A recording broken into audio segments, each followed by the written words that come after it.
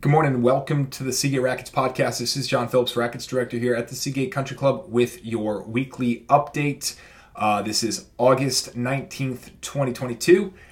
Just a little bit of an update when it comes down to the courts. All courts will be functioning, both tennis and pickleball, so there will not be a renovation going on over the next couple of months. I know a lot of people have asked questions about this. What will this mean for our court situation? Will we only have 2 courts to work with? We'll have 0 courts to work with? Will we have 4 courts to work with? Bottom line is we're going to have all courts functioning over the next couple of months, which means starting September, we're adding some of the things that we had in our schedule in the spring. We're putting that back in action. So we'll have our Monday morning ladies team practice for those individuals who are looking to participate in our Wednesday league play.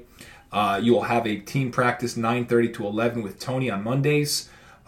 Skills clinic on Fridays will be back in action with myself. That'll be at 9 a.m. on Fridays starting in the month of September.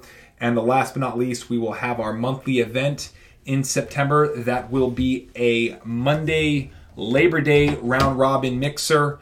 We look forward to having a nice little turnout as people, as I mentioned last podcast, people are coming back, school's back in session.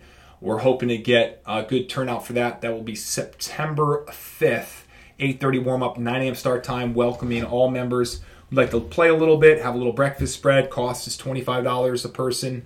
And we will also send an email regarding that event with a flyer, online flyer, and all that good stuff. So again, our monthly event, Labor Day round robin mixer on that September 5th morning. Our team practice in September will be back in action Mondays at 9:30 with Tony, and our Friday skills clinic will be back in action on that Friday. For a complete list of other clinics and mixers, and I should say drop-ins and all of those items that we already had kind of in the schedule that many of you are familiar with, that is all online. And of course, you can text me, email me, call me if you have any questions regarding that. And again, look forward to seeing you all on the court soon.